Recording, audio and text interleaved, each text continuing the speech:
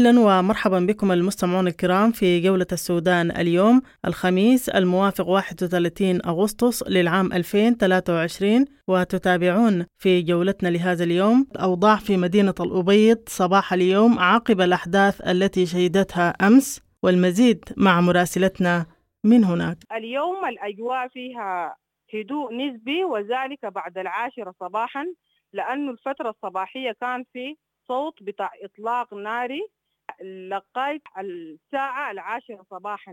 بعد 10 صباحا الأجواء هادئة، وعادت الحياة إلى طبيعتها داخل المدينة.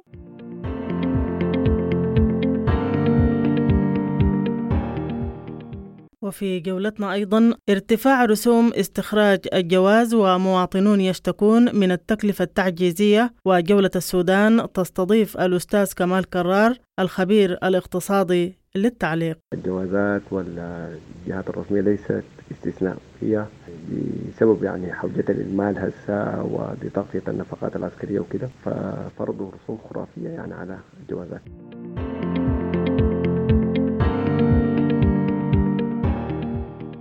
وفي جولتنا أيضا أسباب لجوء المزارعين إلى إدخال محصول السمسم في مشروع الجزيرة لأول مرة بدل القطن، وجولة السودان تستطلع عدد من المزارعين لمعرفة الأسباب. السبب الأول، السبب الرئيسي اللي أدى على زراعة السمسم التدهور في مشروع الجزيرة وعدم الإدارة والسياقة التامة في المشروع، إحمال بكثافة ما عادية.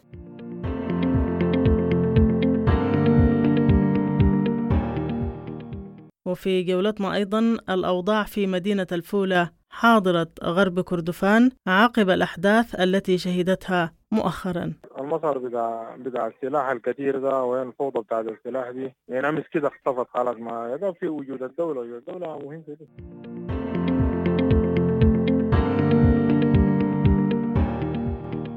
ونختم جولة السودان اليوم باجتماع منصة السودان للسلام الذي تعقده بأديس أبابا في شهر ديسمبر لمناقشة إيقاف الحرب، وجولة السودان تستضيف محمد سليمان عضو اللجنة التنفيذية لمنصة السودان للسلام. الغرض الأساسي بتاع توحيد المدنيين لمواجهة الحرب والعمل لإيقافها.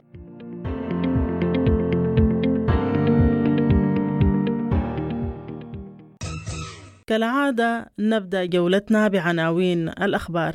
أعزائي المستمعين، السلام عليكم، وحييكم وقدم إليكم موجز بأهم عناوين نشرة الأخبار ليوم الخميس الموافق 31 شهر 8 سنة 2023. أكثر من 30 قتيلا وجريحا وسط المدنيين خلال تجدد الاشتباكات بين الجيش والدعم السريع في الأبيض.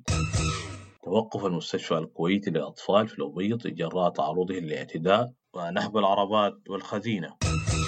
الجيش يعلن صد هجوما نفذته الحركة الشعبية في منطقة النيل الأزرق يوم الأربعاء. القوات المسلحة تتهم الدعم السريع بالاعتداء على المواطنين في أمبدة والسليمانية بجبل أولياء. الجيش يقصف أحداثا في شرق النيل مساء الأربعاء وإطلاق 12 قذيفة بعضها سقط داخل الأحياء السكنية. لجان مقاومة الخوجلاء تتهم الدعم السريع بقتل شخصين من الحي وإصابة 3 آخرين. مقتل شخص وإصابة 2 آخرين جراء تبادل القصف بين الجيش والدعم السريع في شرق النيل. انقطاع الإمداد المائي في شنبات للشهر الخامس، واستمرار انقطاع التيار الكهربائي لليوم التاسع. الداخلية تعتزم مراجعة السجل المدني وتنقيته من الأجانب، وياسر أرمان ينتقد فرض رسوم باهظة لاستخراج الجوازات. وفد من الحرية والتغيير برئاسة عمر الدقير يصل إلى الدوحة ويزور الكويت وجنوب السودان. حظر تجوال في الفولة بولاية غرب كردفان من الساعة 9 مساء وحتى 6 صباحا. وفيات وإصابات بالإسهالات المائية في محلية القلابات الشرقية بالقضارف. العيادة المتنقلة التابعة للأمم المتحدة في النيل الأزرق تستقبل أكثر من 2000 امرأة وفتاة تضررن من الفيضانات والنزوح في محلية الكرمك. انشقاق حلقة العدل والمساواة رسميا، والمؤتمر الاستثنائي يختار سليمان صندل رئيسا، واجتماع الحركة برئاسة جبريل في بور سودان. سنظل نعتذر للشعب السوداني أن انقلاب 25 أكتوبر الذي أعاق الفترة الانتقالية وأعاد نظام المؤتمر الوطني المحلول. دبلوماسيون أمريكيون يقولون إن الجيش والدعم السريع غير مستعدان للاتفاق ويحذرون من السيناريو الليبي. جهاز المخابرات في الدمازين يفرج عن 7 ناشطات ومصور جرى اعتقالهم بسبب وقفة احتجاجية. تجار مواطنون في شرق دارفور يشتكون من ركود في الأسواق جراء عدم صرف المرتبات واستمرار إغلاق البنوك. حكومة ولاية شمال دارفور تبحث استئناف العمل في مؤسسات الخدمة المدنية بالولاية وفتح البنوك والمصارف التجارية تدريجيا. حكومة ولاية كسلا تجيز مقترحا لإنشاء بورصة للذهب الخام بالولاية. أعزائي المستمعين، في الختام تقبلوا تحياتي ودمتم بخير. أهلا ومرحبا بكم من جديد المستمعون الكرام في جولة السودان اليوم، ونبدأ جولتنا من حاضر الشمال كردفان مدينة الأبيض التي شهدت أحداث بالأمس بين الجيش وقوات الدعم السريع أدت إلى مقتل عدد من المواطنين، وأيضا أدت إلى خروج المستشفى الكويتي عن الخدمة. وكيف تبدو مدينة الأبيض صباح اليوم؟ المزيد مع مراسلتنا من هناك. مرحبا بك، وكيف أصبحت الأبيض وما هي الأجواء الآن؟ مرحبا بك الزميلة فاطمة، وتحية ود واحترام لمستمعي راديو دبنقا من حاضرة ولاية شمال كردفان. الأجواء اليوم أجواء يا أختي فاطمة أجواء خريفية وجميلة، لكن مصحوبة أحيانا بصوت الرصاص المتفرق. الصباح الآن يعني صباح الحمد لله مشرق ومع وجود الغمام. كانت هنالك اشتباكات يوم أمس اللي هو الأربعاء 30 أغسطس بين قوات الدعم السريع والجيش. تبادل الطرفان إطلاق النار وقذائف الكاتيوشا والدانات. الدانات وقذائف الكاتيوشا سقطت متفرغة وعشوائية بكثافة، وذلك أدى إلى وفاة 14 مواطن وأصيب أيضا 17 فرد حالتهم خطيرة جدا جدا، هم الآن بمستشفى الطوارئ بمدينة الأبيض. كمان سقطت قذائف بالمستشفى الكويتي الدولي للأطفال، مما أدى إلى وفاة امرأة وإصابة طفلها إصابة بليغة. هي كانت طفلها كان ضمن الأطفال المرقدين بمستشفى الكويتي الدولي.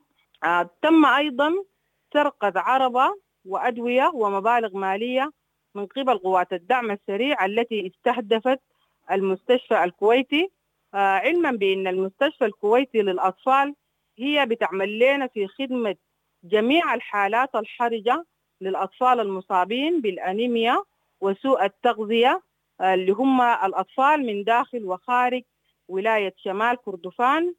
لكن اليوم خرجت المستشفى عن الخدمة تماما بعد تسريح كل الكوادر الطبية والعاملين بالمستشفى، وتم نقل الأطفال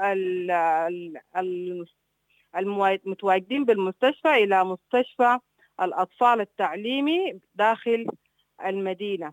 ثاني تم الهجوم من قبل قوات الدعم السريع اللي هو لسوق ركونة وحي حسيب، لكن تمكن الجيش من دحر قوات الدعم السريع خارج المدينة وتم دحرهم، وعاد الجيش إلى المدينة وسط تهليل وتكبير المواطنين بالأحياء الغربية للمدينة. اليوم الأجواء فيها هدوء نسبي، وذلك بعد 10 صباحا، لأن الفترة الصباحية كان في صوت بتاع إطلاق ناري لغاية الساعة 10 صباحا. بعد 10 صباحا الأجواء هادئة وعادت الحياة إلى طبيعتها داخل المدينة، لكن ما زال التيار الكهربائي مقطوع من صباح الأمس وحتى اليوم من الساعة 4 صباحا اللي هو صباح الأربعاء وحتى اليوم ما زال التيار الكهربائي مقطوع. لقد عادت الحياة يعني من جديد داخل المدينة وسوق المدينة والشوارع العامة والحمد لله الآن الأجواء هادئة تماما مع الأجواء الخريفية الجميلة. شكرا لك يا الزميلة فاطمة. مرحبا بكم من جديد المستمعون الكرام في جولة السودان اليوم. وبعد أن أعلنت وزارة الداخلية من مدينة بورسودان إجراءات رسوم استخراج الجواز يوم أمس بعد فترة التوقف التي فرضتها حرب 15 أبريل بين الجيش وقوات الدعم السريع، وبعد إعلان الرسوم الجديدة ضجت مواقع التواصل بالمنشورات والتعليقات الرافضة للتكلفة، ورأى أصحابها أنها أغضت الطرف عن ظروف عدم صرف الرواتب وفقدان الكثيرين لمصادر الدخل، ووصفوها بأنها تعجيزية. جولة السودان التقت الأستاذ كمال كرار الخبير الاقتصادي للتعليق على زيادة رسوم استخراج الجواز. مرحبا بك. يعني منذ أن بدأت الحرب يعني في 15/4 زي ما بيقولوا مصايب قوم عند قوم فوائد. الحرب دي استثمرها ناس كثيرين جدا، سماسرة وتجار حرب وكده، في يعني زيادات خرافية في أي سلعة في أي خدمة، سواء كان ابتداء من النقل والمواصلات إلى الإيجارات إلى السلع التموينية إلى حجوزات الطائرات وكده يعني.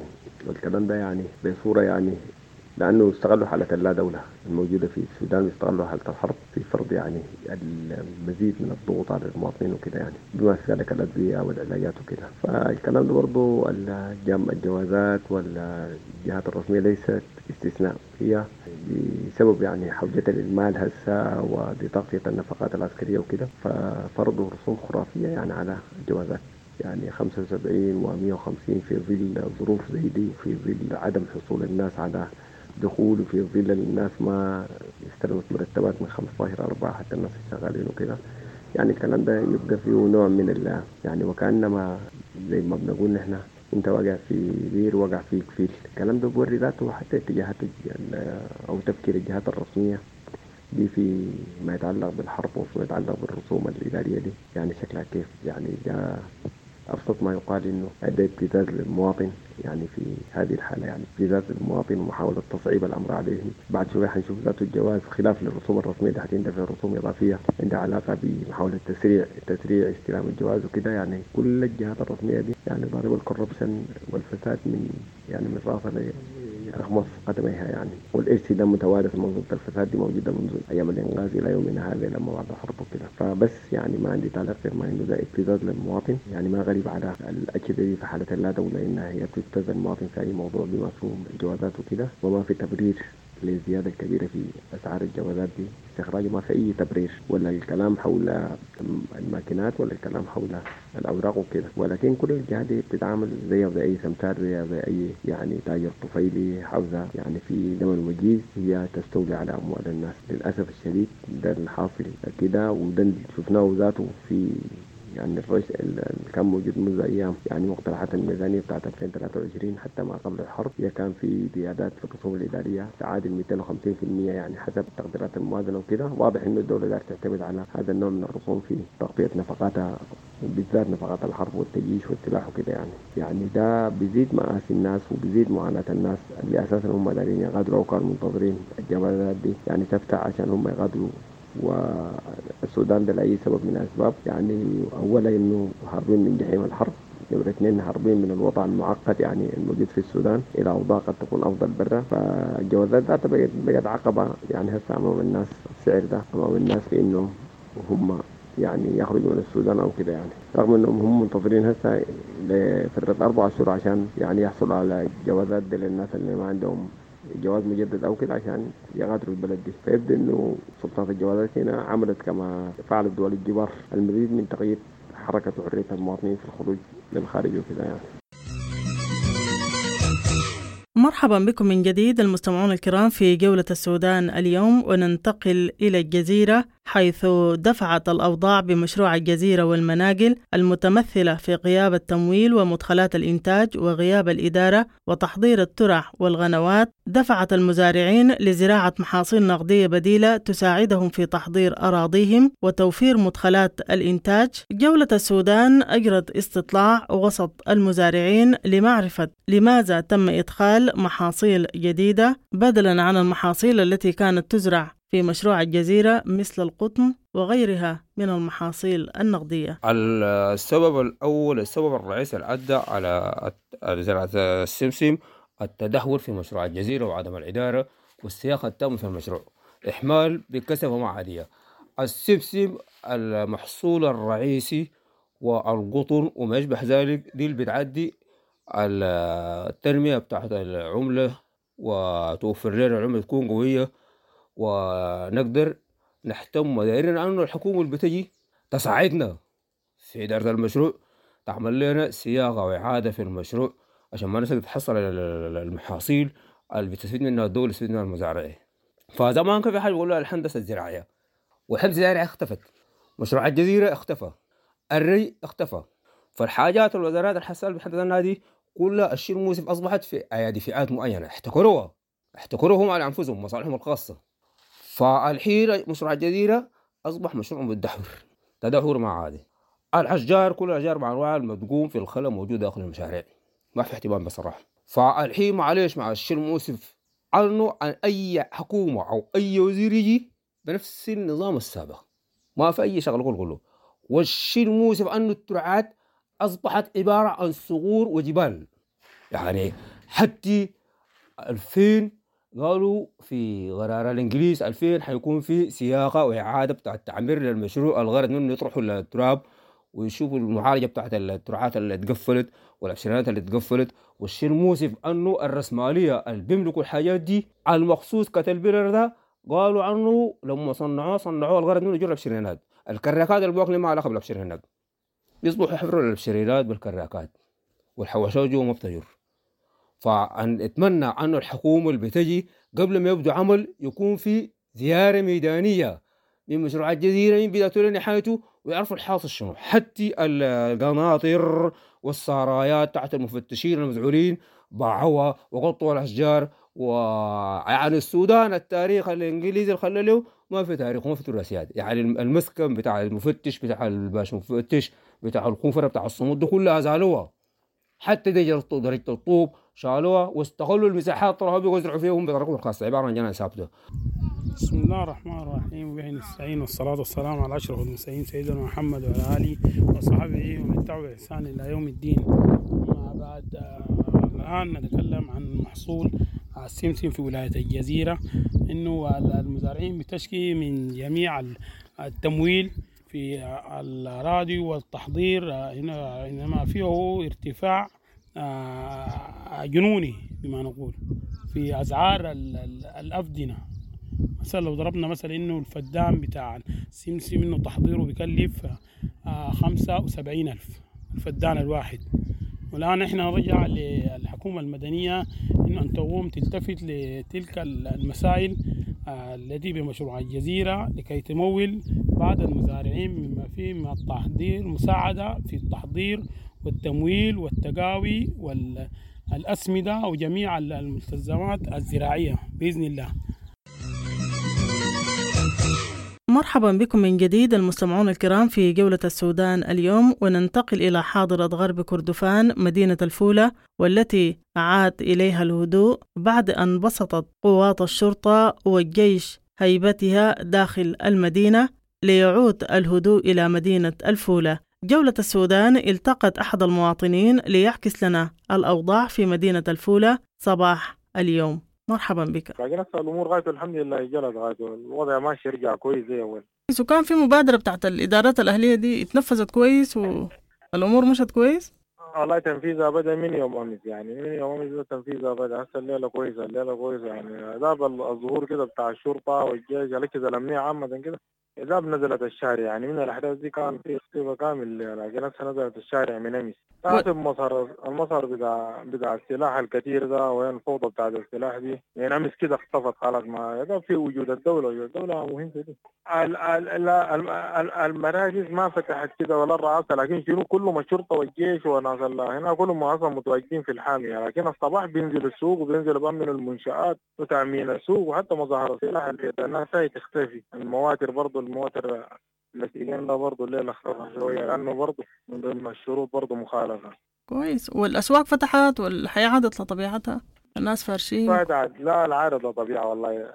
فارشين والله فارشين، والله كلها فارش البضايع دي ما في حاجة والله. الموضوع كويس اللي زي ما قال يوم كده وعدى غاية يوم شيء كده زي ما قالوا وعدى، لكن أصل الأمور تمام يعني. الوضع كلها فتح التجار ذاتهم عادوا السوق ورجعوا بضايعهم يعني. تعبت وحتى المشكلة ذاتها اللي حصلت الفوزة دي ما كانت بين جيش ولا دعم سريع يعني، كان بقى الشغل بتاع مواطن بس مواطن مع الجيش، لكن ما كان فيها دعم سريع. الشيء مشى في الإعلام ذاته مشى لا مشى خاطئ والله. المشى الإعلام دعم سريع جلسوا لكن ما دخل جوا، بقى الاحتياطي المركزي برا موقعهم برا في نفس اليوم وتراجع من الاحتياطي التفقي ورجع، لكن جوا المدينة الخراب اللي حصل من المواطن نفسه والله، من داخل المنطقة لو من الريف برا. والكهرباء شغالة كل الحاجات الأمور تمام؟ الكهرباء شغالة بسيطة. أمس قطعت تقريبا مع العصر كده، أنا بعد المغربية فيها هنا قطوع كده، لكن من قدام قطوع ده قال من تندل القطوع ده من قدام يعني الغوي ذاتها معانا ومروابة ذاتها محطة مروابة ذاتها الكهرباء ما دخلها. القطوع ده قال من تندل تقريبا، لكن شغالة يعني لحد أول مش ده ليه صباحي ده شغالة عادي ما في حاجة. لكن المستشفيات والمراكز الصحية كلها باشرة عملها ما في. لا المراكز الصحية دي فتحت طوال يعني. المستشفى الكبير ده عاد للخدمة طوالي بعد 48 ساعة كده، الشباب قاموا موجود نظفوا حتى في الأدوية ذاتها مستلزمات الأدوية دي ترجع يعني. في أدوية دي شالوها الناس لكن تقريبا الناس افتكرتهم ناهبينها، لكن في واحدين يعني احتوى عندهم البيوت المجاورة للمستشفى رجعوه. وبعد ذاك الإمداد برضه الإمدادات الطبية برضه مخالفين عشان كانت بعيدة جنب الجيش هناك ما حصلت لها حاجة. مدت المستشفى يعني رجعت الخدمة العمليات والأطباء كلهم قاعدين ما في حاجة. الليلة كويسة، الليلة ذات يوم سوق، الليلة يوم الخميس ده يوم سوق، الليلة سوق عامر والله. سوق الليلة كويسة. ونختم جولة السودان اليوم بالاجتماع التشاوري الذي تعقده اللجنة التنفيذية لمنصة السودان للسلام والتنمية بأديس أبابا للقوى السياسية، وذلك لمناقشة إيقاف الحرب وبناء الجبهة المدنية الموسعة وضرورة مشاركة المدنيين في المفاوضات بمنبر جدة أو غيره من المنابر. حول هذا الاجتماع جولة السودان التقت عضو اللجنة التنفيذية لمنصة السودان للسلام والتنمية محمد سليمان لمعرفة المزيد حول هذا الاجتماع ومتى ينعقد. منظمة بتاعت مجتمع مدني زيها وزي بقية منظمات المجتمع المدني نشأت في ظروف الحرب دي بعد اندلاع الحرب. الغرض الأساسي بتاع توحيد المدنيين لمواجهة الحرب يعني والعمل لإيقافها. دي تقريبا ده الهدف الأساسي يعني. في أهداف متعلقة بالمسألة دي اللي هي يعني النظر في جذور الحرب ومعالجة كيفية معالجتها، ترتيبات الفترة الانتقالية، ترتيبات إعادة تأسيس الدولة بعد الحرب وما إلى ذلك. دي الأهداف بصورة عامة. إحنا بنعمل من أجل إنه نوحد أكبر كتلة من المدنيين، وده بيتضمن المدنيين المستقلين وبيتضمن القوى المدنية السياسية والمنظمة في شكل تكتلات أو في شكل مجموعات مدنية. عملنا مع المجموعة بتاعت إعلان المبادئ للقوى المدنية في سبيل توحيد المبادرات بتاعت المدنيين الكثيرة جدا، ونجحنا مع عدد من المنظمات الأخرى في توحيد المبادرات دي. ودلوقتي بنعمل من أجل توحيد الجبهة دي كلها بضم القوى السياسية الكبيرة والكتل المدنية الأساسية في مؤتمر تشاوري لمناقشة القضايا المتعلقة بالحرب وما بعد الحرب. طيب معاكم الاتحاد الأفريقي أو منو اللي بيستضيفوا لكم؟ ما معنا أي اتحاد أفريقي ولا غيره. كان في البداية فعلا الاتحاد الأفريقي كان أيد المبادرة بتاعتنا دي، وكنا على اتصال معاهم وكان في نقاشات طويلة وكان في اتفاق كامل على إنه المبادرة بتاعتنا دي هي حتحظى بدعمهم وسندهم وكده.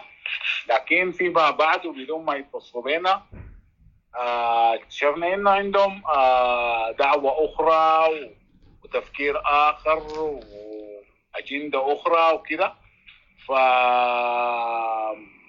فاستوضحناهم في الأمر وما وجدنا منهم استجابة فتركناهم. المبادرة بتاعتنا للاجتماع التشاوري دلوقتي ما عندها أي علاقة بالاتحاد الأفريقي ولا باجتماعات اللي بينظمها الاتحاد الأفريقي. بهذا المستمعون الكرام نصل بكم إلى ختام جولة السودان اليوم، قدمناها لكم من راديو تلفزيون دبنقا. حتى الملتقى، لكم تحياتي وتحايا الفريق العامل. إلى لقاء.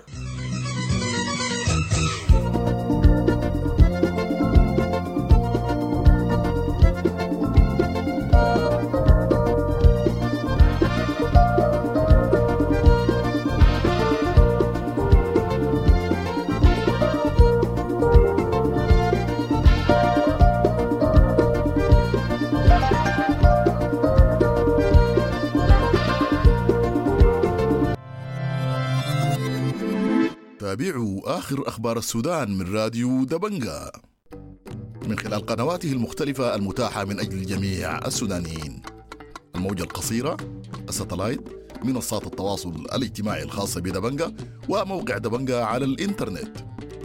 راديو دبنقا مؤسسة إعلامية مستقلة يقدم للمواطن في أي بقعة من السودان وخارجه المعلومة والخبر الموثوق. نلتزم بالمبادئ الصحفية المهنية والأخلاقية: موثوقية، نزاهة، واستقلالية. راديو دبنقا يقدم خدماته من أجل سودان ديمقراطي تسوده قيم الحرية والسلام والعدالة. استمع لراديو دبنقا عبر منصاتنا المتعددة: الموقع الإلكتروني www.dabanqasudan.org، الفيسبوك دبنقا راديو، التويتر @راديو دبنقا، الساوند كلاود راديو دبنقا، اليوتيوب راديو دبنقا.